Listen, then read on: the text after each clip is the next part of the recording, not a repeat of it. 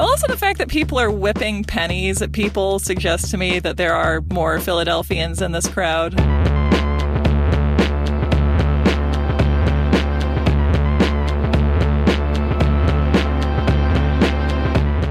Welcome to You're Wrong About, the show. Oh my God, I have nothing. I thought something would come to me, but it's just not there.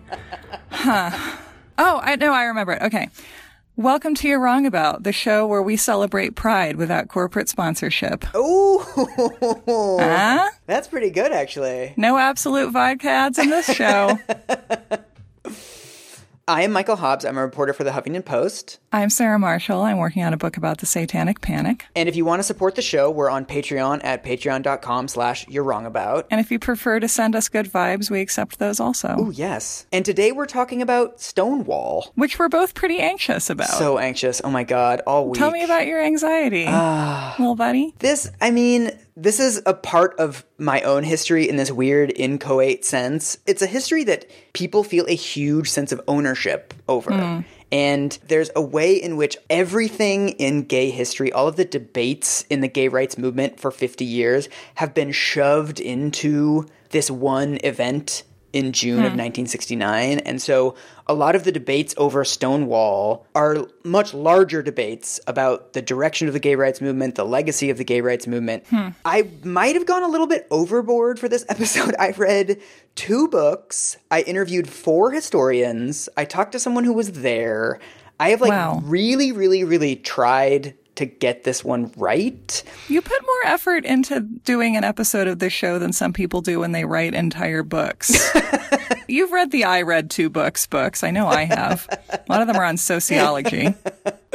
I also know, because the history is so contested, that, there will be many people who will listen to this episode and there is a detail of the night of Stonewall that is really important to them, and I'm not going to include it.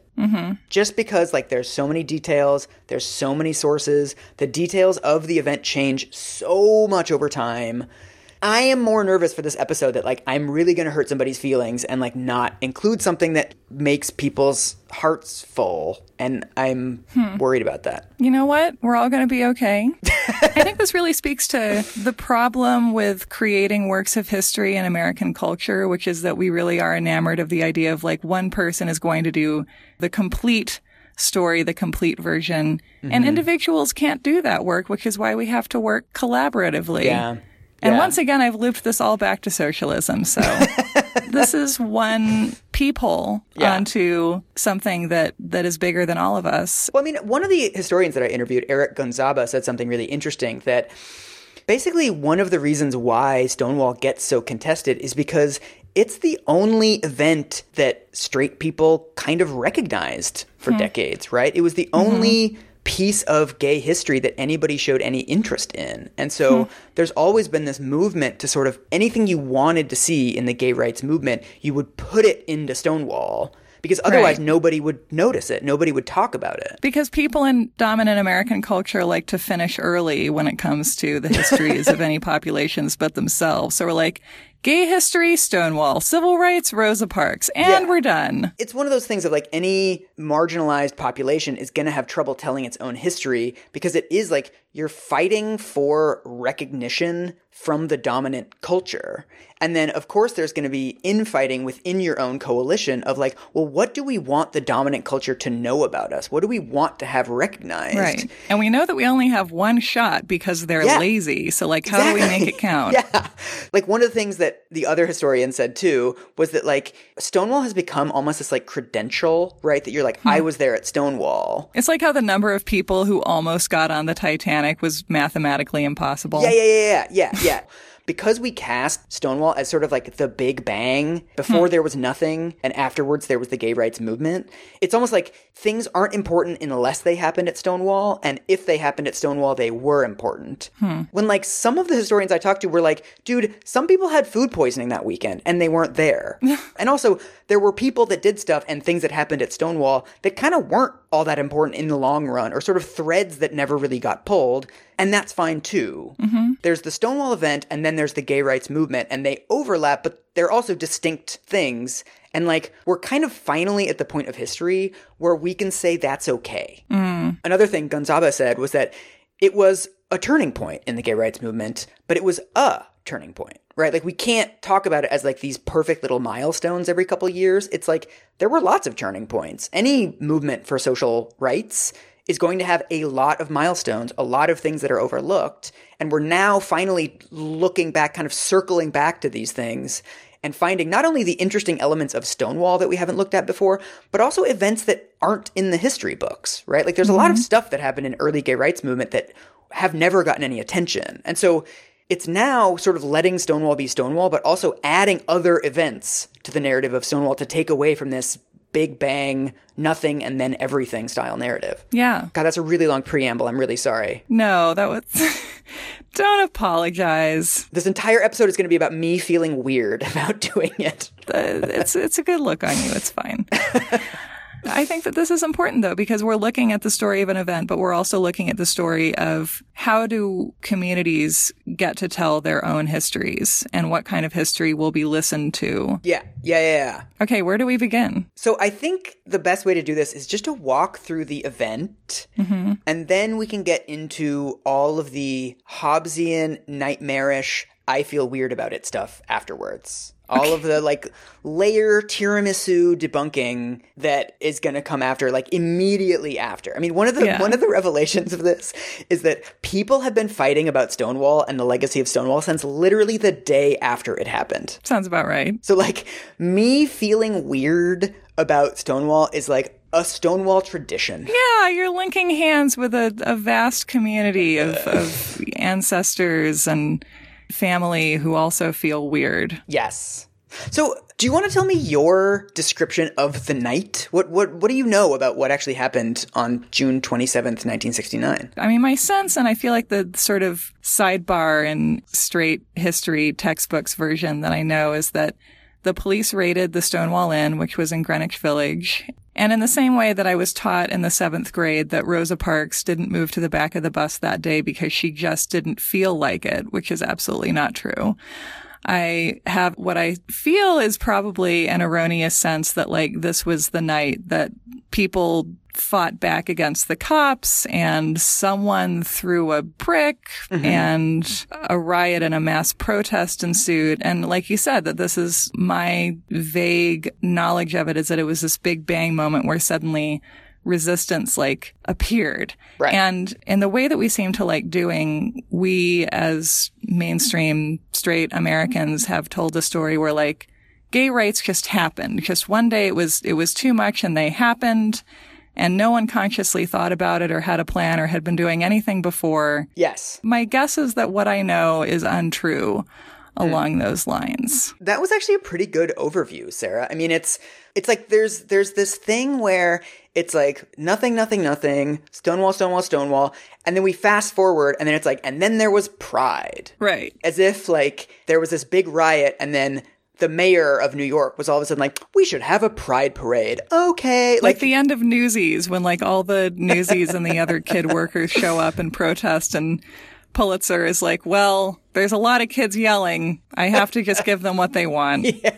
Which gave all of us very inaccurate ideas about how protesting works. Yes. The actual event itself is extremely important. But then also, of course, like all the tedious stuff that they did afterwards, like printing out leaflets, getting donations, all of that stuff is also extremely important. Labor is erased from these histories, I feel like. Always. Yeah, totally. Yeah. But I think we should start with the actual bar and just sort of what was going on in New York in 1969. So I know you researched this for the Kitty Genovese episode, so you know about the context of the raids and about the lack of liquor licenses. So do you want to walk us through that a little bit? Yeah, I mean, my understanding from that is that essentially if you ran a queer establishment, then you were vulnerable to police shakedowns at any given moment, you know, and that essentially people could not meet each other, spend time with each other in public or, you know, really in private to a great extent without the sense of, you know, any second now the cops are going to come. Yeah.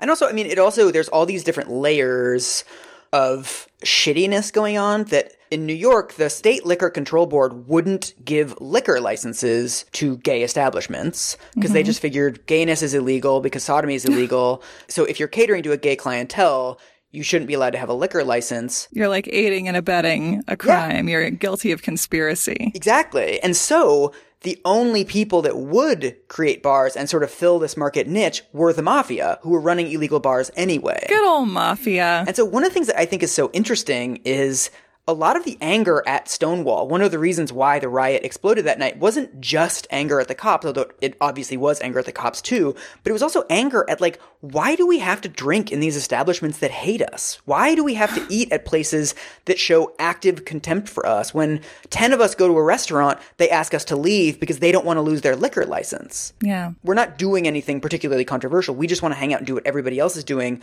but they're turning us into criminals. Yeah. And then if you get treated as a criminal, then like it's very hard not to see yourself the way the world sees you. Yeah. Yeah. And I learned when I was doing my Kitty Genovese research that there was a sip-in in bars in New York City in the mid-'60s where men from the Mattachine Society would go and say, hello, we're gay, serve us drinks. Yeah. And that this was this radical act at the time. Yeah. It's awful and amazing. It's totally unfathomable to us. I mean, this is a theme that runs throughout the story of that there's so many things that are considered so radical at the time that to us are just like, what? And is the Mattachine Society essentially like the first or one of the first gay rights organizations in the United States? I believe it's the first. I think it was founded in either, depending on what you read, either 1950 or 1951.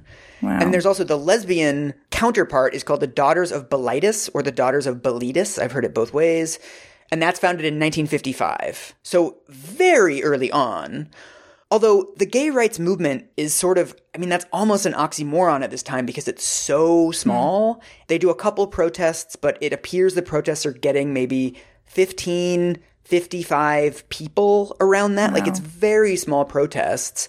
And the whole debate at the time is about the respectability that the Mattachine Society and the Daughters of Bilitis both insist on everybody in the protests has to dress nicely. So the men are wearing suits and hats. The women are wearing dresses and heels. Their whole thing is trying to dispel the notion that, like, we're weirdos or we're sex workers. They're trying to just get, hey, some of us are respectable into the public realm. And that, at the time, is actually really radical. That feels to me like a beaten wife, like, cooking a really nice dinner for her abusive husband and being like, can you just be nice to me? Like, please just stop beating me for a night. Like, look at all this nice stuff I can do for you. Yeah. And of course, the answer was no. And so people had to do other stuff. It's also, I mean, to me, reading back through all these old documents, what's so interesting is that gayness structurally makes it very difficult to build a movement because it's a trait that crosses racial boundaries, religious boundaries, wealth boundaries.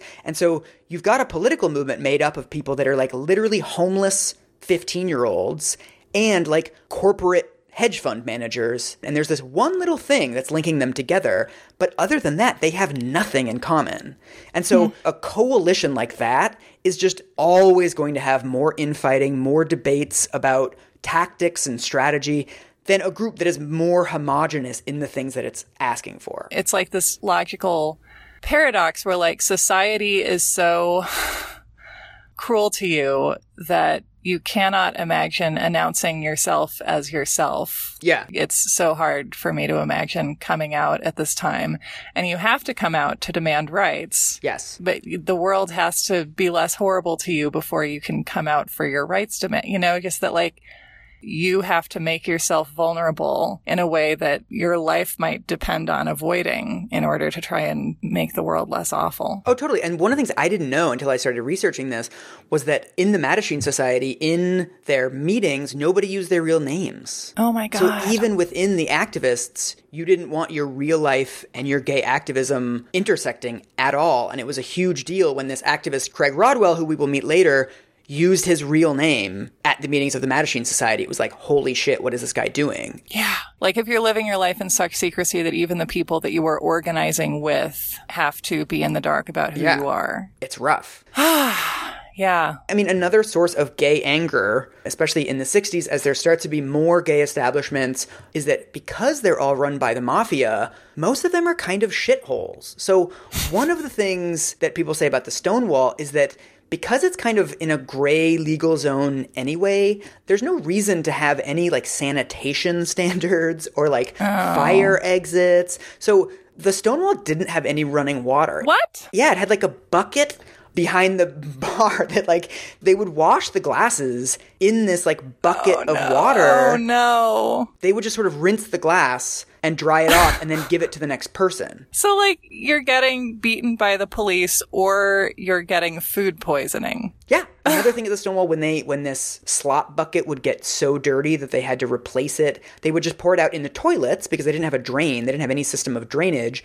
And then the toilets would overflow. And so the bathroom would have like an inch of water throughout. That's so gross. Yes. And I've been to the Stonewall Inn, and it is hella bougie today. Oh, I know. Yeah. There should really be some sort of middle ground. I know. There's also this weird, ridiculous legal fiction where because it's illegal to have a gay bar and they don't have a liquor license, the Stonewall had to run on this fiction that it was a members-only club. There was like a fortified door with like a little slit in it. And when you came up, there was a doorman that would ask you, who are you? Kind of basically to make sure you weren't an undercover cop. So he would ask you to describe the inside of the bar. Wow. They would always hire gay people as bouncers because oftentimes when the cops came, they would arrest the people working there. So the owners of the bar would never actually be there, and they would hire gay employees to make sure that they would have some like patsies that they could just let them get arrested and then replace them with another bouncer, another bartender the next week. Wow. Yeah, and it's funny because I think my overly simplistic, just assumed version of all this was like, the Stonewall Inn was a perfectly nice gay bar and everyone was having a nice time, and then the police showed up and it's like, no, everything was terrible in different ways. A lot of the people that worked at the bars would also, when the raids started, they would jump to the other side of the bar and pretend to be patrons so that the cops wouldn't be able to arrest them for being responsible for the bar. And some of them would like steal money because they just kept money in a cigar box because they didn't want to pay for a cash register. So at times, like the drag queens that worked there would just steal the cigar box full of money and be like, oh, the cops got it. I'm so sorry. And then make out with like $1,500. So there's also a lot of creativity within it. And also, from all accounts, Stonewall was super fun. Like it sounds like an actual blast. So it was a dive bar and it was pretty awesome. I mean, one of the other debates that is still going on now is basically like, what kind of clientele did the Stonewall serve? Like, who was there that night? And based on both of the books that I read, there's various academic articles, the dude that I spoke to who was there, it sounds like it was mostly cis white dudes. But what's really interesting about it is one of the main reasons why those were the people in the bar is because the bouncer was also doing door checks for people of color, people who were gender nonconforming, younger people, for people they just didn't want in there because they didn't have the right look. There's debate on how much this took place. One of the historians I talked to says that everyone he talked to that went to the Stonewall was like, people of color ran the jukebox. There were some queens who knew the managers of the bar and were able to get in. And then there were also men that got in at the door, and then they would go to the bathroom, and then they would like put on a wig, put on makeup, sort of become gender nonconforming once they got into the bar. So we also have that thing that happens in any marginalized community where there's the self-policing. Oh, totally. Yeah. People talked about how the Stonewall was less shitty on that score than other bars around. Like some of the other bars were just like full on like whites only types of policies.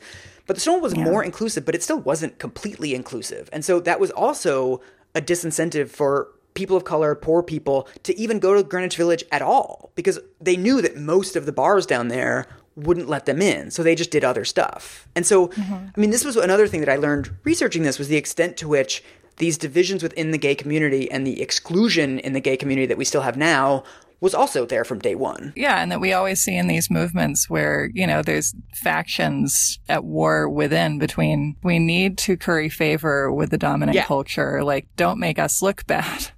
And then the people who are able to think this way or are forced to think this way because passing is never going to be an option, I'm just like, no, fuck you. Like, I'm not going to try to blend in or try to behave the way that I'm being asked to behave. Yeah. That just seems eternal. Yeah.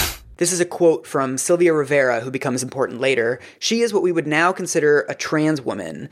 But that word transgender wasn't actually coined, I believe, until the early 90s. And so a lot of the trans women at the time would have called themselves queens or transvestites. Those were like the terms that people used to identify themselves. And so what she says in an interview later, she says, I am the straight person's stereotype of the gay community. They don't want their children to be exposed to someone like me. Even my own community, the gay community, doesn't want to be bothered with people like me. You get beaten up by your own, and that hurts. We're the low trash of life. So this sucks. Like, this is already this double victimization. Yeah. So this is a excerpt from Martin Duberman's Stonewall, which is a book that's published in 1993.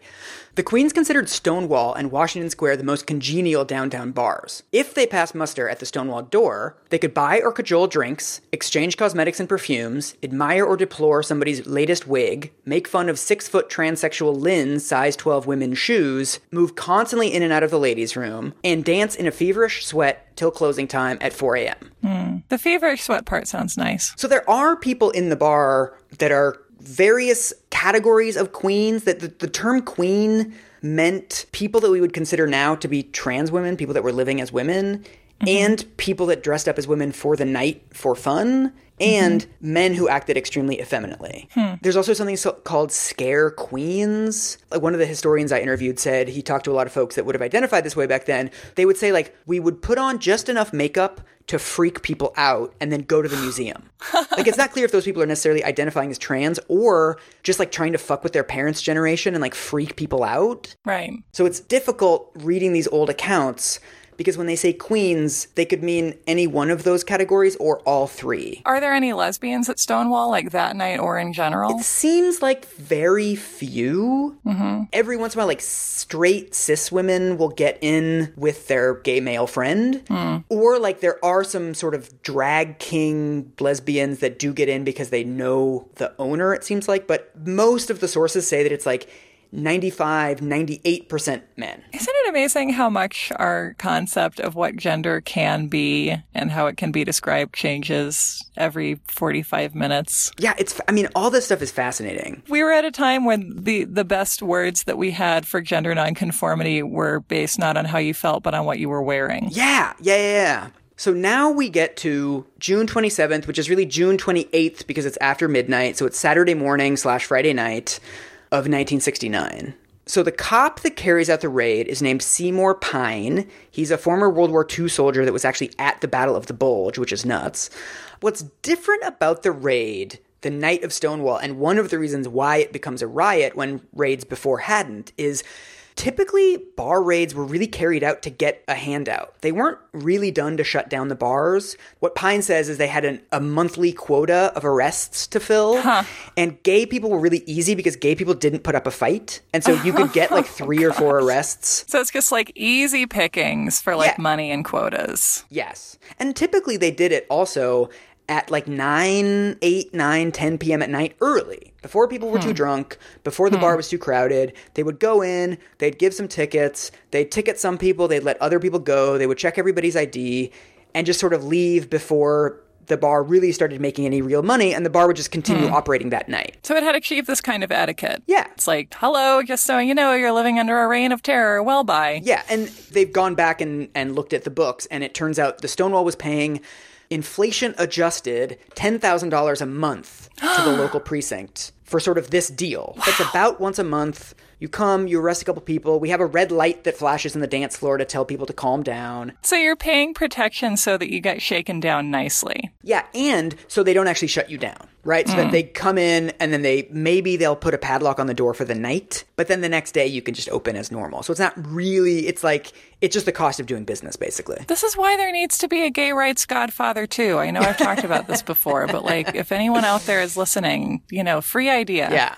It also seems that the Stonewall was running a blackmail ring out of the second floor. It's a 2-story building. And it seems like they would have prostitutes on the second floor. And then when Wall Street guys or rich guys would go up there and use prostitutes, they would steal their wallets, check their IDs. And then if they seemed wealthy, they would then start threatening them with blackmail and then get income streams that way. So they're running a gay sex work and extortion ring. Yes. Like, it's literally run by a guy named Fat Tony. But so the raid that happens the night of the Stonewall riots is different in that, first of all, it's much later. It doesn't happen until 1:20 a.m. when everybody's already drunk and sort of having a good time and in the middle of it. They intend to shut down the bar. So he is in a morals squad, like a separate thing that the precinct is starting to do, where they actually want to get rid of vice in Greenwich Village. So he is part of a new effort by the cops to get rid of the mafia. Oh. He died in 2010, but he gave a lot of interviews after this happened where he talks about how his views on gay rights have changed, and he is sorry that he was homophobic at the time. He's sorry for the language that he used. And he talks about, look, for me as a cop, I was told we had to crack down on the mafia. I considered it a mafia raid, not necessarily a homosexual raid. And, like, to be fair, they were running a prostitution and extortion ring off the second floor. So, like... And it was both. You know, if you see the act of existing as a gay person as a criminal act, which it was at the time, then, like, gayness can become a function of organized crime in that worldview. I can see that. Well, that's the thing. It's like, I mean, I don't necessarily believe him that the raids were not motivated by homophobia. I think that a lot of retconning goes on when social change happens of like, I never felt that way. But I also think like it's all mixed in together, right? It's like an easy target. It's like the gays who you know aren't going to fight back. It's the mafia who everybody hates anyway. And it's a way to sort of appeal to the mayor and saying like, we're cracking down on vice. Bottom line, I think, is that people in positions of power or complicit with systems of power just don't think that hard about the communities that they're dehumanizing. Totally. You know, if you're retconning and being like, I was thinking of it as a mafia establishment, it's like, probably you just weren't even thinking about it at all. You were like told to go do your job, and like you don't sit around thinking about the humanity of the people that you are raiding and extorting and beating. Like you just accept that they're somehow less than human, and you don't give it that much more thought. That's what makes these behaviors so sustainable. What's so interesting about a lot of the news coverage after the Stonewall riots from, you know, establishment, pretty homophobic press at the time is sort of a both sides narrative where it's like, well, the gays were breaking the law, so it makes sense for the cops to go in. Well, yeah, they were breaking the law by existing, so that, sure, fine. I mean, that's the thing, is it becomes this justification for almost anything. Once you've made it illegal for people to gather, then you can say, oh, well, you were gathering, and you should have thought about that before you break the law. So it's actually okay for us to do anything, basically. Yeah. And this becomes like the establishment narrative of Stonewall afterwards of like, well, you know, we can't have people breaking laws. Yeah. Never mind that all of us break the law every single day by like texting while driving or smoking weed or jaywalking or whatever. But like, I think it's just such a part of our national belief system that if a person who mainstream American society has it out for anyway and would like to see as less than human anyway, then you can find some law that they're breaking or invent a law for them to break. And then you can do whatever you want to them. And you can have this nation of citizens just being like, well, I was raised to believe that law breaking means that you deserve whatever you get, and the system that is hurting these people is also keeping me safe because of my alleged law abidingness. So this all seems fine. Like it's a very dangerous legal faith that we've invented. Yeah.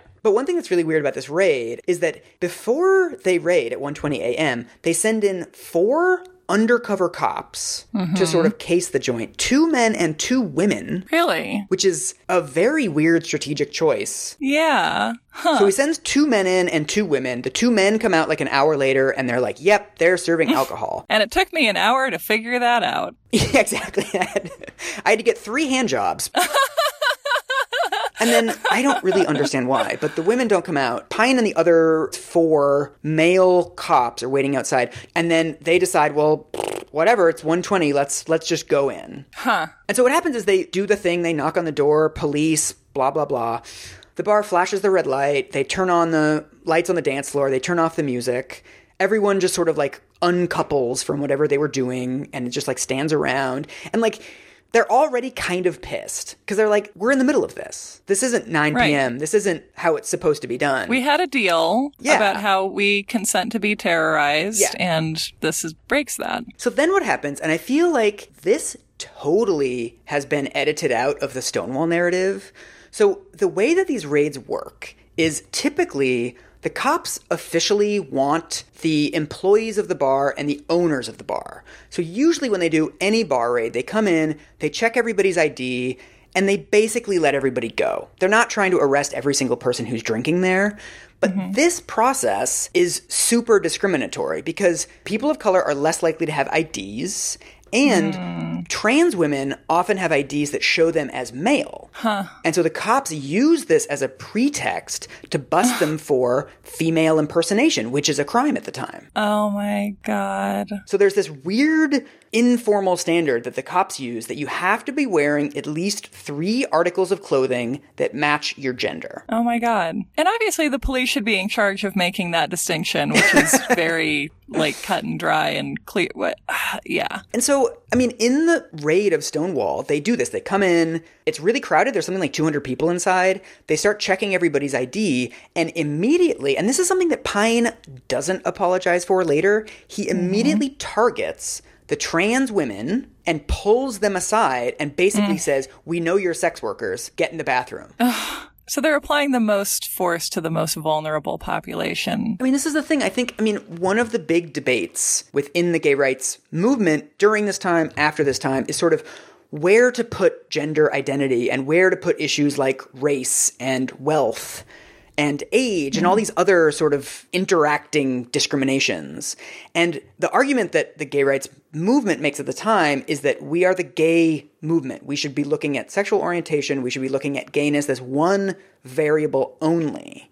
And what's really interesting is when you look over these old accounts of bar raids and legal discrimination, like there was never a time when it was only about gayness. Yeah.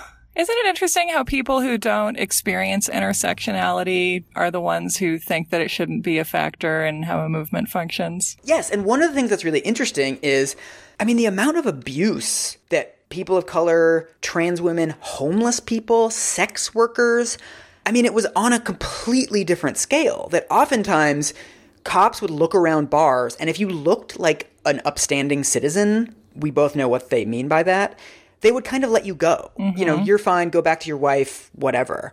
But, trans women talk later about how they're arrested by the cops on suspicion of sex work with no evidence just because they exist. And then they'll take them to jail. They'll shave their heads if they have long hair. Oh, my God. They would force them to give oral sex. Oh, my God. They were often raped. Yeah. If they were put in jail with men, they would often be raped in jail and the cops would not stop it. Yeah. Even, men acting effeminately, that's a group that gets it much worse than quote-unquote straight-acting gay men. Those people were discriminated against not because of who they were having sex with. They were discriminated against because people find it very threatening when men act in a way that's coded as women. And so really, there really was never a time when these extra dimensions were irrelevant. No. And so all the cops go through the crowd. They're checking everybody's IDs. Basically, they decide we're going to keep these trans women and then we're going to let everybody else go because most of them have IDs or just like, we don't really care. So on the way out, they start checking people. They start checking people's ID and looking up their information and looking through their wallets. And so people start getting let out of the bar slowly, one every minute or so. There's a single file line sort of coming out of the bar. The cops are expecting everyone to just slink home. What usually happens in these things is they're break it up, you fairies, and then everyone just puts their hat on, looks down, and then just walks to the nearest bus stop. But what happens with this one is partly because it's later at night, partly because people want to wait outside for their friends to come out, partly because it's on Christopher Street, which is just a bustling street at this time of the night. When people come out, they just wait right outside. Huh. And also because presumably, you would have people in there who you wanted to see if they got out too and were okay, and if the cops are going to pull any other random maneuvers that they've never tried before. We can get used to a lot of harassment if we feel that there are understandable rules and things that you can and can't do and everyone knows how it works. But once it gets unpredictable, that sense of complacency can go away. Yeah. Also, there's the political aspect and then there's the logistical aspect. So politically, they're well, this is bullshit. But then logistically, they're I think the bar's going to reopen in 30 minutes. And I just want to go on and keep dancing. So there's there's both things going on. Yeah, I want to protect my friends and or I need another fucking drink tonight after all that. So as this crowd starts forming outside, of course, the other people walking up and down Christopher Street also start saying like, well, what's going on? There's now cops outside with lights flashing. So there starts to be like a hubbub outside, and the crowd outside starts getting bigger. And people in the neighborhood can tell that something weird is going on and are kind of congregating. Yeah. And one of my favorite things of this is that there's this crowd waiting outside, and people are still trickling out one by one. And so as people come out, the crowd starts clapping for them and is like, hey, welcome back. And so eventually, as people start exiting the bar, they start like striking poses and doing like voguing and like blue steel as they're coming out of the bar. Yeah, sashay away. Yes.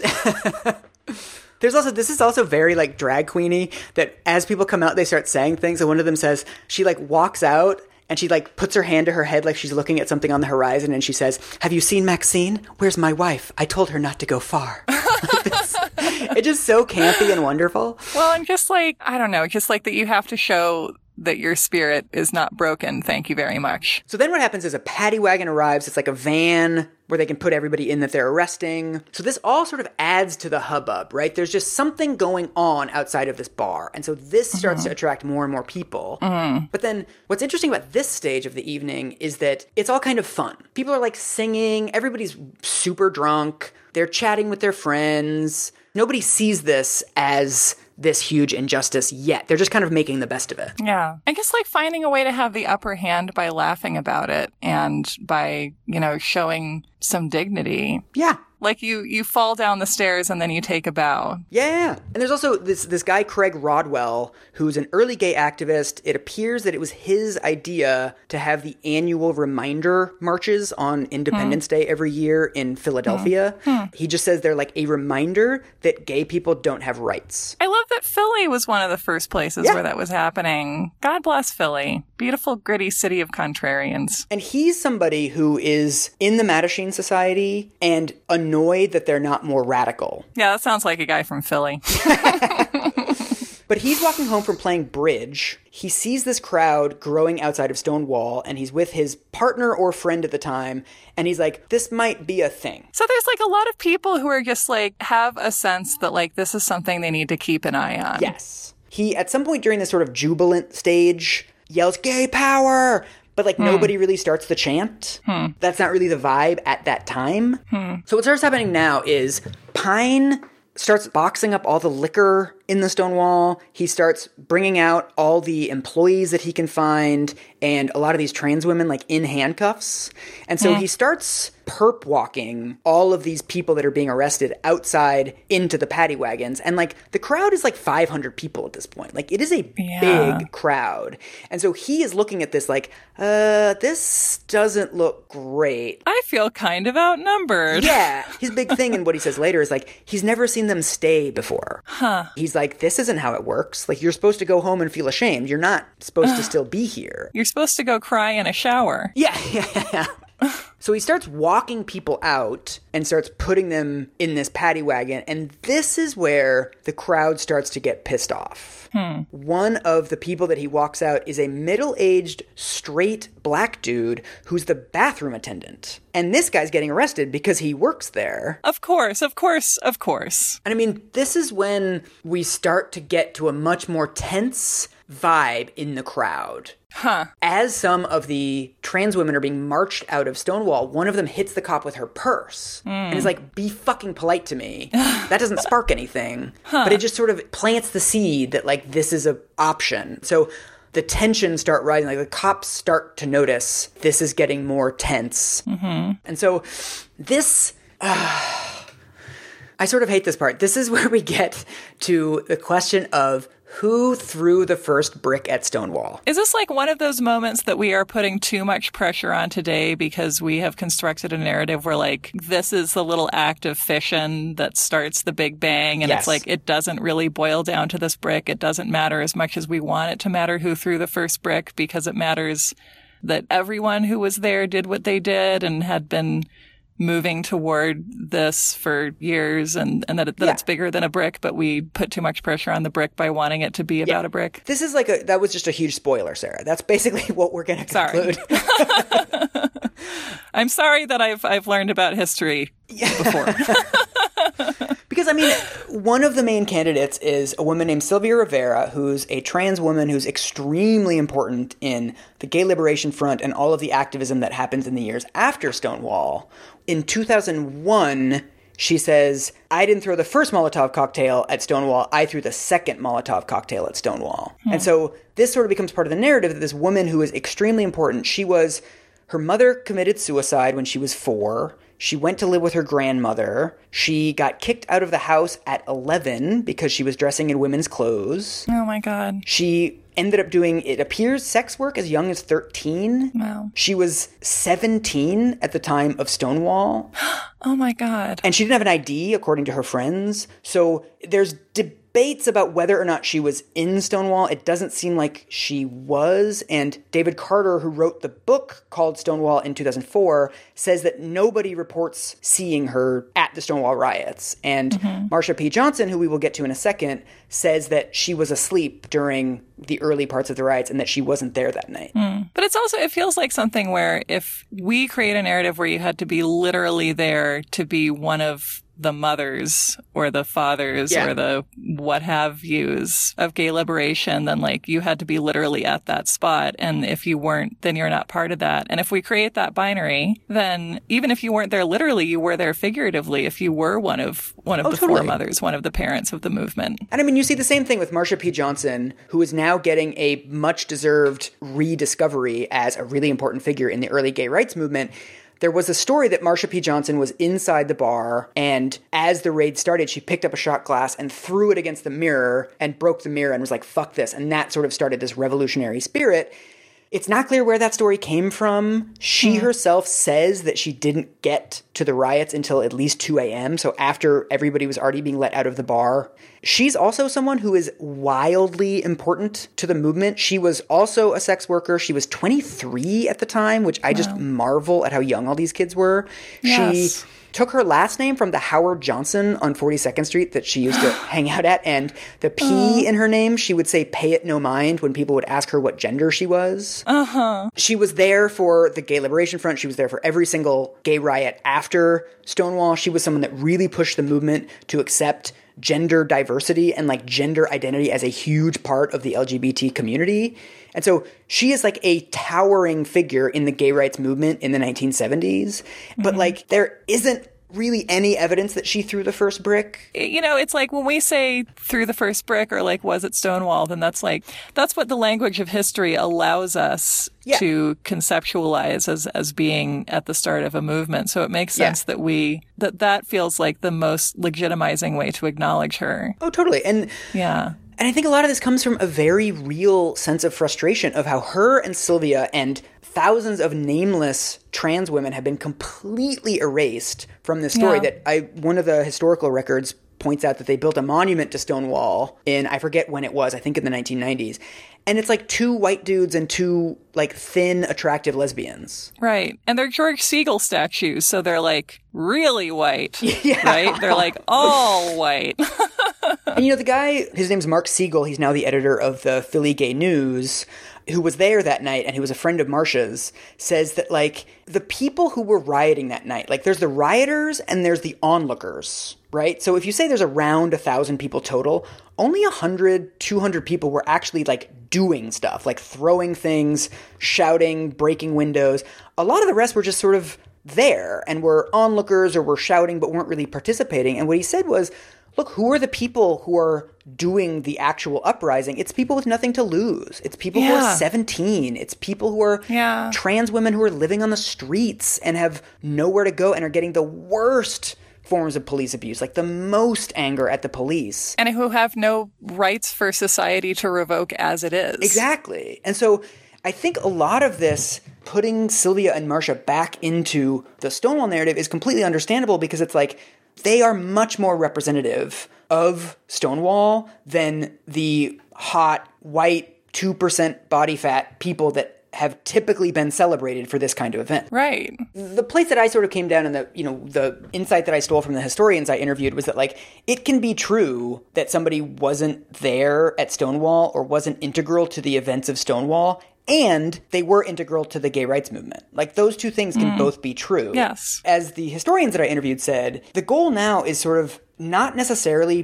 putting trans women into these historical events that are already celebrated. It's finding events that were led by trans women, other marginalized groups that aren't even in the history books at all. Right. Like, there's this actually extremely charming uprising that happens at this place called Compton's Cafeteria in San Francisco in 1966, where it's another cafe that hates their gay clientele. They constantly call the cops on their gay clientele. Cops come in one night. It's all trans women of color. It's all sex workers. That's like the Denny's where they go after they're done working, like dead of night. Cops come in, start harassing them. One of them stands up, throws coffee in the cop's face, and then they talk about it like this explosion that, like, everyone else in there in unison is just like, yep, and like picks up like sugar shakers and like throws them out the window and just starts like it's an actual like street brawl with the cops. They set a shack on fire across the street. It's a food fight too. Yeah. And like, this is something that is sort of in the gay lore of San Francisco, but isn't as well known nationally. And so the move now is to be like, there's a lot of these kinds of events that, like, we can shine a much brighter spotlight on. Right. It's like, yeah, this idea that we need to legitimize the work and the struggle of trans women and women of color and trans women of color and sex workers historically by making places for them in the narratives that we already acknowledge by, you know, being like, oh, look, there's a spot for you over here. It's like, yes, that's important, but we can also go there. We can go to them. Yeah. I mean, one thing that I can't get over, and I still find really haunting, is that after all this, despite how important they were, Sylvia and Marcia started a trans rights NGO that basically saved street kids, like trans street kids, and gave them a place to live. Like, they were extremely important in this, like, more revolutionary turn in the early 1970s. They both died destitute. Yeah. You see, as a movement forms, there start to be NGOs, there starts to be this institutionalization where you start to get funding, you start to get more of an infrastructure, and that infrastructure was non-existent for the gay rights movement for years. So I don't want to act like everyone got super rich off of this. But you look at somebody like Craig Rodwell, who, you know, white, young, conventionally attractive, he starts a bookstore, he ends up basically living a middle-class life. And then Sylvia, she works in food service her whole life. She ends up in 1994, she's homeless for another 18 months. And Marcia is bouncing in and out of homelessness. She's got severe mental illness.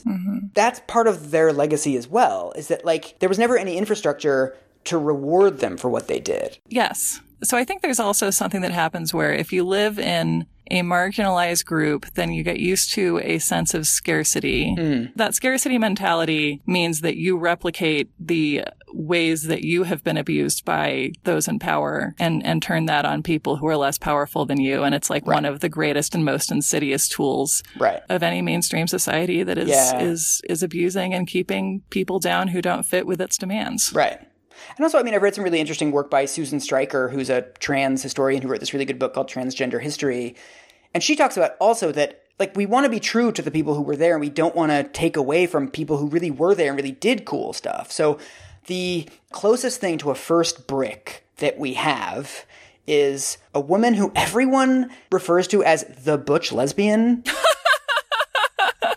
So she's like the man with no name, like just she showed up long enough to throw a brick and then disappeared into the desert. Yes, I mean, this woman we'll get into it, but like this woman has never been identified. Wow. Nearly everybody who was front row in the crowd describes this scene. So this is something that people are pretty agreed on, that there's a woman who, this is how she's described in David Carter's book, tall and stout with a short mannish haircut. She was wearing pants and what one witness described as fancy go-to-bar drag for a butch dyke. Ooh. I like to think that there is a mysterious butch lesbian who's traveling through time, setting history right in a butch lesbian quantum leap. And so apparently they're bringing her out. And like, you know that scene in Norma Ray where they're trying to get Sally Field into the car and she's like struggling like a gymnast, just like completely twisting and kicking.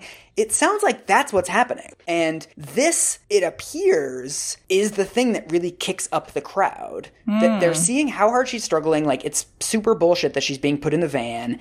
And that like it sort of opens up the option like, oh wait, we can fight back too. And so to the extent that there's a first brick, it appears to be this butch lesbian who interestingly has never been identified. There's some talk that it's a woman called Stormé de Lavery, which I'm probably mispronouncing, who is relatively famous in the gay rights movement at the time, such as it exists, that she's an activist. But it's not clear that it was her because she's so well known that it's weird that people would just call her the butch lesbian rather than Stormé because everyone sort of knew her. And she says for decades that it wasn't her. And then in 2008, she says that it was her. It feels like history is communicating something to us with the fact that the inciter of this night turning has not been identified or is fundamentally unidentifiable. That that it's like that tells us that, you know, trying to name the one person is somewhat missing the point. Oh, totally. And also, I mean, I was at the WTO riots in 1999, and like, if you're in a big crowd, there's lots of things happening at once. And you can only look at one of them at a time. Yeah. And so if we're talking about a crowd of 1,000 people, I don't think more than, 60 would have been able to see the lesbian being put in the van. Right. And there were probably other things happening in the crowd, too. They're narrow streets, right? So, like, there's not a lot of places where you would have a good viewpoint of what's going on. And a lot of people would be, like, physically far away from the bar itself. Like, if it's 1,000 people by then. Yeah. And there's also the line between a crowd and a riot is very porous, right? It's not like this binary switch that flips. Yes, that's why I never go to Black Friday sales. So there's also reports that it's mostly like street kids, like really angry, like 17-year-olds who just hate the cops, start throwing pennies and throwing coins at the cops while this is happening because it's like, take your payout. Like, you're here for the handout, aren't you? Little punks before there were words for punks. One thing Craig Rodwell says later is a number of incidents were happening simultaneously. There was no one thing that happened or one person. There was just a flash of mass anger. Like, this is the most convincing thing that I hear, that like the lesbian thing did happen. The kids throwing coins did happen. Maybe Marcia or Sylvia did throw a bottle. There were a million things happening. And so however it gets triggered, this becomes basically a riot. Yeah. No matter who made the spark, the tinder was ready. Like, it was inside everyone to do that. Yes. And so this basically just turns into like full-blown, like, people throwing things. People are picking up rocks from the ground. It doesn't appear that they were bricks. People say that the first brick at Stonewall, but like there's some reports that there never were bricks. Okay. I mean, people say there's a construction site like a couple blocks away, but then the guy that I interviewed who was there, he's like, who runs a couple blocks away to get bricks and runs back during a riot? Like, you don't, like, you throw whatever's there. You throw what you have. Yeah. And so maybe that's true, maybe it's not, who knows? But anyway, people just start throwing stuff. My favorite part of this is as this chaos breaks out, the paddy wagon, like, people are sitting in the paddy wagon and the doors are open. So as this rain of coins and things start coming down on the cops, two of the dudes in the paddy wagon who are handcuffed together are like, fuck this, we're out. And so they just like leave the paddy wagon and run away. And the cops can't really catch them, but they're handcuffed together. Oh my God. So they walk around Greenwich Village until they find somebody who's like in the S&M community who has a handcuff key. I want a movie about that. Just two handcuffed together guys walking around for like looking for like a leather shop worker. Yes. Where are the kinksters? They will have the know-how to set us free. That's beautiful. And then basically, like, what's weird is that the cops at this point completely give up on like trying to do any cop stuff. Like, the paddy wagon drives away with the remaining people in it. And then you've basically just got the cops are still in the bar. And so the cops barricade themselves into the Stonewall. And they're like, this is the only place where we can feel safe. Oh, the irony. It's also funny that, like, then the assault becomes on the gay bar, right? Because people are mad at the cops, but the cops happen to be in the gay bar. So then there's people who, I still don't know how they did this. They picked up a parking meter. I think they, like, rocked it back and forth until it came loose, and then, like, four of them lifted it up, and they start using it as a battering ram on the door. So this becomes, like, a Helm's Deep shit of, like, trying to break in and, like, get to these cops. So I want to read to you because I think this is like really important of like the emotional state of people. I love it when you read to me. This is very moving to me. And like the feelings in the crowd are something new. And so one of the guys that was there and was throwing shit in the crowd says, everyone in the crowd felt that we were never going to go back. It was the last straw. It was time to reclaim something that had been taken from us. All kinds of people, all different reasons, but mostly it was just total outrage, anger, sorrow, everything combined. We felt that we had freedom at last, or freedom to at least show that we demanded freedom. We didn't have the freedom totally, but we weren't going to be walking meekly in the night and letting them shove us around. It's like standing your ground for the first time, and in a really strong way, that's what caught the police by surprise. There was something in the air, freedom a long time overdue, and we were going to fight for it. It took different forms, but the bottom line was we weren't going to go away, and we didn't. That's sort of what Stonewall was, right? And like that's still what it was about, is this feeling of, I'm not just going to put my hat on and walk into the night. I'm going to stay and I'm going to throw fucking pennies at you. Like it's... Well, I guess that like straight culture, America at large, New York City, the NYPD, et cetera, everybody had been feeding and feeding and feeding this fire that they didn't even know that they had created because they weren't thinking about the humanity of the people that they were abusing and terrorizing. They didn't know because they never bothered thinking about it, as far as I can tell, that they were creating this outrage and this hurt and this fury and this need for recognition. Yeah. And that's an extremely important moment. I mean, if you remember in the obesity epidemic episode, we talked about, I interviewed this researcher who said the process of coming out isn't about telling other people that you're gay. It's about telling them you're not going to apologize for it. Yeah. It seems like that really wasn't an option before. And I don't want to slip back into the Big Bang thing with Stonewall that like no one had ever thought of that before. Like the term gay power had showed up in flyers in LA in 1966. Like these ideas had been bouncing around. Yeah. But for the people at Stonewall, and I think for people reading about it afterwards, it sort of opened up this idea that like fighting back is an option. Yeah. And it speaks to the power of protest, and to the power of being uncivil, right? Because if you see someone who is agitating on their own behalf for the same reasons that you have been hiding, then like you can suddenly realize that like you are worth fighting for too. You are worth fighting for yourself and that, and for your community. And we model behavior for each other. We're social animals. Like we learn these things by observing each other. Yeah.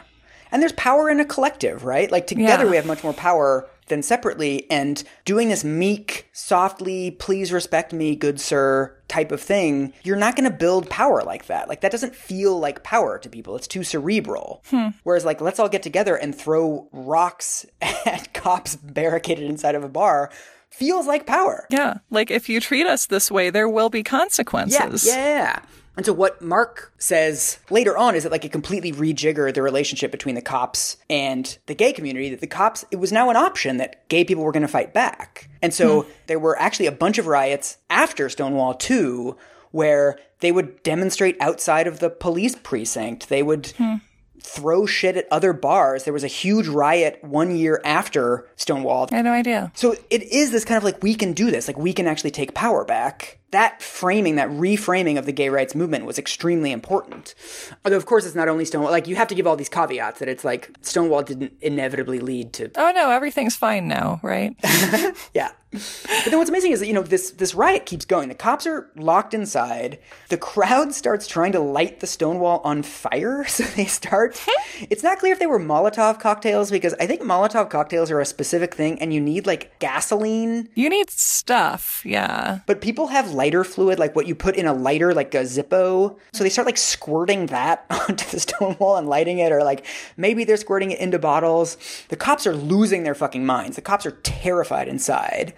To his great credit, Seymour Pine, the cop that had organized the raid, goes down the line of every single cop and he tells them, we're not going to shoot the protesters. This is not a crime that merits any show of force. Wow. I feel like Seymour Pine is like exactly the kind of person that you encounter, in history where you let in all the complexity, where like he made bad choices and then he made some good ones and both were true. Yeah. And like there was stuff that he was able to reckon with morally and stuff that he didn't. And he's like he is so recognizable as like, this is how humans behave. This is how we are capable of moments of grace if we're complicit in abusive systems. Like, this is our complexity embodied. Yeah. Yeah, so there's actually, weirdly, there's a Village Voice reporter inside of the bar at this point because he, like, snuck into the bar once he saw the raid was happening. He was like, I don't want to be in here anymore. He's like Bronson Pinchot in True Romance. And of course, like, he doesn't have a gun. So when Pine comes over to him and is like, how you holding up, buddy? He's like, can I have your gun? And Pine's like, absolutely not. That's delightful. So basically the cops don't really know what to do. They try to train a fire hose on the protesters, but like it's not a fire hose, it's like a normal hose. So like they just spray like a garden hose out the door. So they just water them. They just moisten them.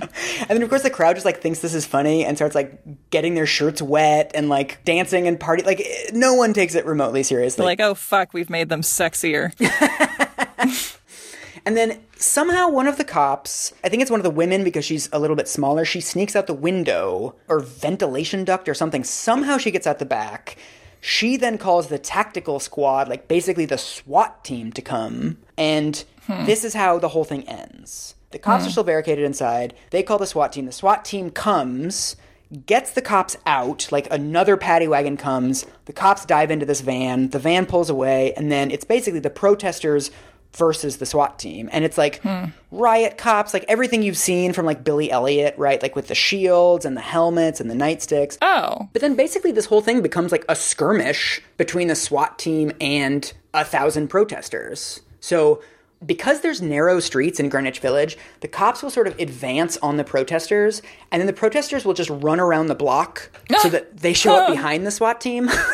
And this goes on for hours. The SWAT team advances on people and then they form a chorus line. Really? And they start doing like rocket kicks and like taunting them. I mean, this, to me, it's like, it's seen as this like, you know, explosion of camp within this violent scene, but it's also just like, that's a form of power. Yes. Right? Like you're taunting these people, like you're feeling like you can get away with this now. They're calling them the Girls in Blue and Lily Law.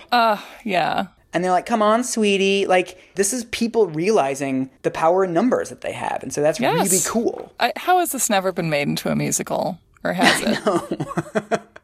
Just one abysmal movie. Yeah. So the cops are feeling humiliated. This actually gets pretty ugly. Like, the cops just start, like, beating people with nightsticks. Yeah. You know, if you're a cop and someone calls you a girl in blue one time in your whole life, you have no choice but to wail on them, right? It's like, it's like, this feels like such a theme, like when the police intervene in these situations with communities that are used to being belittled and harassed and beaten and profiled every single fucking day. Yeah. They reveal their unbelievably low tolerance for any degree of disrespect. Totally. This is what one of the rioters says to David Carter for his book in 2004. The cops were totally humiliated. This never, ever happened. They were angrier than they had ever been because everybody else had rioted. Everybody in America who had a beef had already rioted, but the fairies were not supposed to riot. And nobody else had ever won. The cops realized that just by having to call in reinforcements, by barricading the door, no other group had ever forced the cops to retreat before, so their anger was enormous. Wow. And this is really interesting in that another misconception about Stonewall is that Stonewall, by coincidence, did happen on the day of the funeral of Judy Garland. Oh, yeah. This was always kind of part of the explanation that, like, sort of gay togetherness, sisterhood was in the air that day because, like, we're celebrating Judy Garland. And so when I talked to Mark about this, who was at the Stonewall dancing that night, he's like, Punk, we didn't listen to Judy Garland. Like, that's our parents' music. Like, that's not... We were listening to Let the Sun Shine In. Like, that was his jam. Which is a much better riot incitement song. Like, if you're sitting around listening to Judy Garland, you're just going to be, like, softly weeping into your brandy all night. And also, this Judy Garland myth starts in a really homophobic column. Oh, really? I can't imagine that that's possible. Exactly. So it's like, this homophobic column is for the New York Daily News, who's like, you know, these homos, they're going to the funeral of, like, their hero, and then they want to riot. And, like, no one gets in a rioting mood at a funeral. Well, and also it's like, normally they would have been fine with this, but, like, The death of Judy Garland pushed him over. And it's like, right, there were no other problems. It's like if Judy were still around, everyone would have been perfectly happy with the way they were being treated. Yeah, and also other riots. Like, one thing I love from that quote about the cops is that, every other group in America had already rioted. And that's really important to why Stonewall happened, is that they're watching the civil rights movement. They're watching the Black Panthers. They're watching, women are getting much more radicalized at that point. Rioting is like a thing that happens a lot in the late 1960s, right? The DNC. Yeah, right. And protesting, which is, I think it's important to recognize that there's a very porous line between protesting and what we call rioting. Absolutely. Riot is a great word to imply that the behavior the so-called rioters are exhibiting is disproportionate. Yeah, absolutely. Yeah. One of the historians that I interviewed, Hugh Ryan, talks about how overlooking the Stonewall is a women's house of detention. Oh, right. It's a lot of people of color. It's a lot of political prisoners. It's a lot of, like, Black Panther. It's where Andrea Dworkin got the pelvic exam that radicalized her. Totally. And where Angela Davis was there, too, later on. And so the women in the prison are watching Stonewall happen, and they start lighting their stuff on fire and pushing it out the windows. And they start chanting gay power. Oh, God bless the women prisoners. So Tupac Shakur's mother, Afeni Shakur, who's really important in the Black Panther movement, over the course of this summer, the following year, she sees more of these gay power demonstrations, and she starts going up to her fellow prisoners and saying, tell me about being a lesbian, tell me about your sexuality. And once she's out, she starts then fighting within the Black Panther movement for them to do much more work on misogyny and homophobia. That's so wonderful. She's like looking out through the bars, right? And she's like, this is a teachable moment. I need to think about my revolutionary methodology. And this is also happening both ways. So that what this Judy Garland myth totally ignores is like gay people are noticing Vietnam War protesters. Like they're pulling from these other movements. It's not a singer that their parents were into who died. I mean, Judy Garland was great, but we can't give her credit for everything. So that's basically it. That skirmish between the SWAT team and the rioters goes on. It eventually peters out. It's 4 a.m. by that point. Everyone kind of goes home. But then Mark, this guy that I interviewed who was there, says one of the people, I think it was one of the owners of Stonewall, gave him a piece of chalk and was like, go around Greenwich Village and write on every single flat surface, tomorrow night, Stonewall protest. So the night after Stonewall, there's 2,000 people. Because, again, this is like woken up something in people. Yeah. And then there's 5 nights of riots after Stonewall. Wow. So this is a thing now. Let it go, let it go. Don't hold it back anymore. No, I lost it. But right, it's like it was there. It's just like, and now that it's out, like it can't go back in. And also, Craig Rodwell, this guy that started the annual reminder parades, during Stonewall, he leaves to go get his camera because he knows this is going to be historic, although none of the photos come out, which is like a national tragedy. That's terrible. Yeah. And he calls the New York Times, the New York Daily News, and the Village Voice. And he's like, something is happening. You need to get down here. And so there's all this amplification that happens. There's all this political organizing that happens. So they're also like, we need to force the issue that this is, in fact, news. Yes, exactly. And that was very smart. Like, it gets written up in all the papers. I mean, this is something that is the civil rights movement was also very strategic about, and that is still something that I think mainstream society hasn't accepted, and that we, today will like use to discredit a movement or a protest or whatever, that like, oh, they wanted to be in the paper. They wanted media attention. And it's like, yes, that's how you force change. That's how you bring light to injustice. But this is, one of the things I think is so interesting. There's this really great article about why did Stonewall blow up? Like, why was Stonewall a thing? And they talk about it was bigger. It was in New York, which had more of an established media. But also, before Stonewall, there wasn't any infrastructure to make a story like this national. Right. There weren't gay publications. There wasn't enough gay rights stuff happening in different cities for them to communicate with each other. But between 1965 and 1969, that infrastructure was being built. So The Advocate, which I believe is the first gay publication in America, had 28,000 subscribers by 1969. And that's not a lot, but that's enough to get the word out nationally that look at this uprising. Yeah, look at what we can do. Yeah, and so Craig Rodwell, there's a lot of other people that basically dedicate themselves to like, let's make Stonewall a thing. And this is where we get gay pride, that they decide on the first anniversary of the Stonewall riots, they're going to have the Christopher Street Liberation Day parade. Right.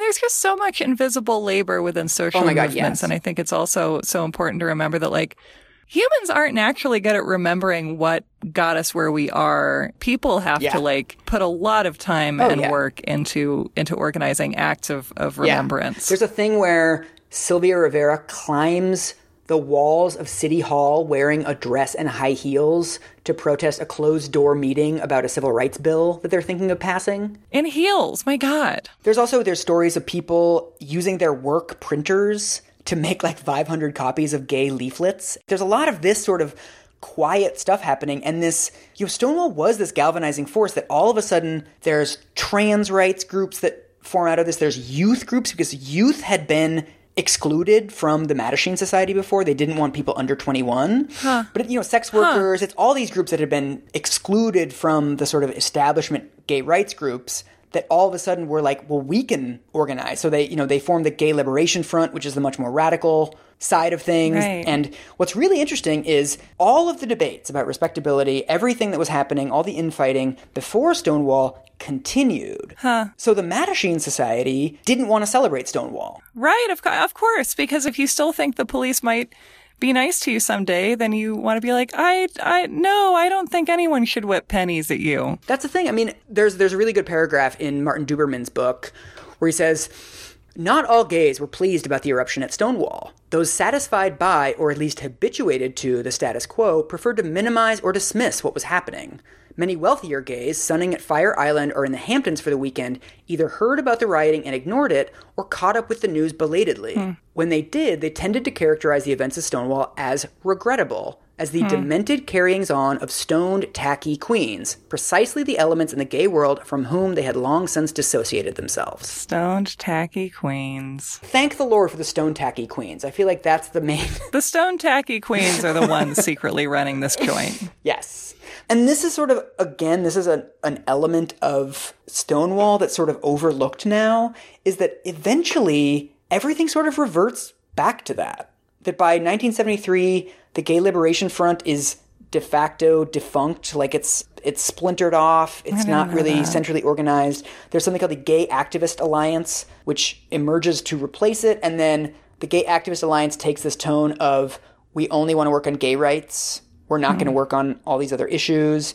The Civil Rights Bill that Sylvia climbed the City Hall to protest, that passed, but it didn't include anything about gender expression. So there was like a brief moment where the sort of the radicals were in charge, and then it just sort of drifted back to this kind of respectability. Let's make the parade family friendly. Like, let's make sure we're doing everything by the book. Let's get all our permits, etc. And then the gay community was like, as long as we never need like a lot of money or research funding or like care or recognition from the straight communities holding the purse strings for, medical research or what have you, like, that's not going to happen. We can just, it's fine. I mean, yeah, I don't know. I mean, I think there's this old quote that I forget where I got it from, but it's talking about respect for the dead. And it says, to the living, one owes respect. To the dead, one owes only truth.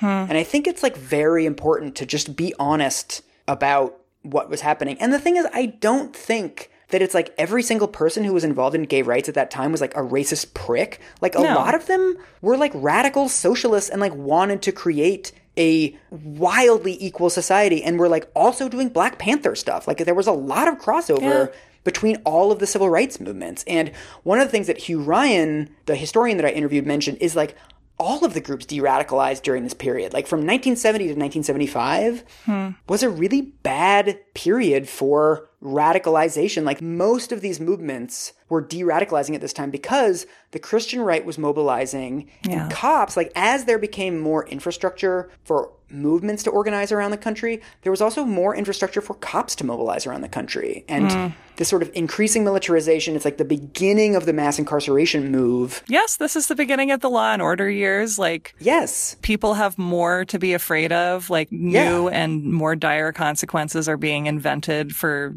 social radicals. I mean, I think it's important to acknowledge that, like, there's no correct way to change society. Yeah. We're all going to be shaped by our own fears and the ways that we were raised. And everyone was doing their best. And like, the point is not pillorying people who we can now, with like decades of hindsight, see behaved in ways that were maybe harmful or ineffectual in the long run, because no one can know that about what they're doing. And the central injustice is that you have to do it at all. Oh, yeah, absolutely. The debate over the tactics and strategy that the gay rights movement used in the 1960s and 1970s will never end, and it's fundamentally unknowable. Yeah. We don't know in a counterfactual world what could have been different. We do know that we could have taken a lot better care of Marcia and Sylvia and the people like them that we've completely forgotten about. Like, we can be clear on that. But I think also people at the time were pissed off about them getting erased too. Like, it wasn't monolithically, let's get rid of Marcia and Sylvia. Like, there were people that were fighting for their inclusion. There were people that ended up leaving New York City because they were really pissed off about the way that it was going. Like, all of the divisions and diversity that we have within the gay population now were there then. And so you don't want to paint anything with too broad of a brush. Mm-hmm. The legacy of the Stonewall riots, it's like, you interview enough historians and you become just like totally insufferable about making any bold statements about anything. I don't think that's insufferability. I think that's a good thing. Well, I just think that like Stonewall was really important, and a lot of other stuff was really important too. Yeah. And so I think that the Big Bang narrative of Stonewall is a bit oversimplified, but it's also not completely bullshit either. No. Stonewall was different, and Stonewall was bigger, and Stonewall was the first event like this to get national attention and to drive a feeling within people that like this can be different. This reminds me of my favorite queen, Thomas Jefferson. Like, the opening of the Declaration of Independence, my paraphrase of it is, bitch, it is already over. If another country treats a country the way you have treated us, like, you don't own us anymore. Like, that's it. You don't. Right. And the radical nature of that statement is something that I cherish, as like that you can make your rights real. You can manifest your rights by saying them. Right. And at the same time, I can see the root of so much of the straight male capitalist great man theory of history, that we will have ideas and we will get them right the first time and then we will be done. And it's like, no, like you can have a really great radical idea and then you have to keep working on it every single day, and you have to keep thinking about the fact that it doesn't speak for everyone, and that you are initiating endless work and endless learning. And like, you know, as Americans, we are so enamored of the idea that we can get big ideas right the first time and never have to revise anything. Right. Like, yeah, both of these things can be true. Like, Stonewall can have been this momentous moment that did change the world and that did say, you know, it is already over. Like, we can't be treated this way anymore. And by saying it, we are ushering in a new world. And also we still have to keep working on making that world real every day. Yeah. Can I end with the best moment that I had from any of my interviews? Yes. So this guy, Mark, who was at the Stonewall riots, he was telling me about the year after the Stonewall riots, all of the work that they were doing, right? The phone calls, the leaflets. Kids were arriving as young as 13 years old in New York City. He would put them up on his couch. He's talking about nobody had training. There was no such thing as any infrastructure to care for these kids or to care for each other. And as he's telling me this, I said, you know, it sounds like there's just layer, like a wedding cake of trauma everybody's dealing with. Like, it must have been so hard. And he said, you know what? It was one of the best years of my life. He was driving a cab to make enough money to do this at night. He felt like it was the first time that he could actually fight for a better world. And that was extremely empowering, and it made everybody really happy. And I think that's really important too, that like, it wasn't all trauma and misery. It was fun, and it was people spending time in each other's houses and brainstorming the insane projects that they wanted to work on, like, you know, having a parade full of gay people, which was a completely ludicrous idea at the time. And then they made these ludicrous ideas happen. Yeah. Yeah, and just the knowledge that the point is not to take decisive action and get your rights and be done, because A, that's impossible, and B, it's by struggling and communally recognizing what we have been through and what we need to do and finding language for our experiences. Like, that's how we come to know each other. That's how we build community. That's how we experience intimacy. Like, you know, as Emma Goldman never actually said, but it spiritually feels like her kind of statement, the same way that Marsha P. Johnson spiritually threw a shot glass. If I can't dance, it's not my revolution. Yeah, and if somebody doesn't let you dance, whip some pennies at them.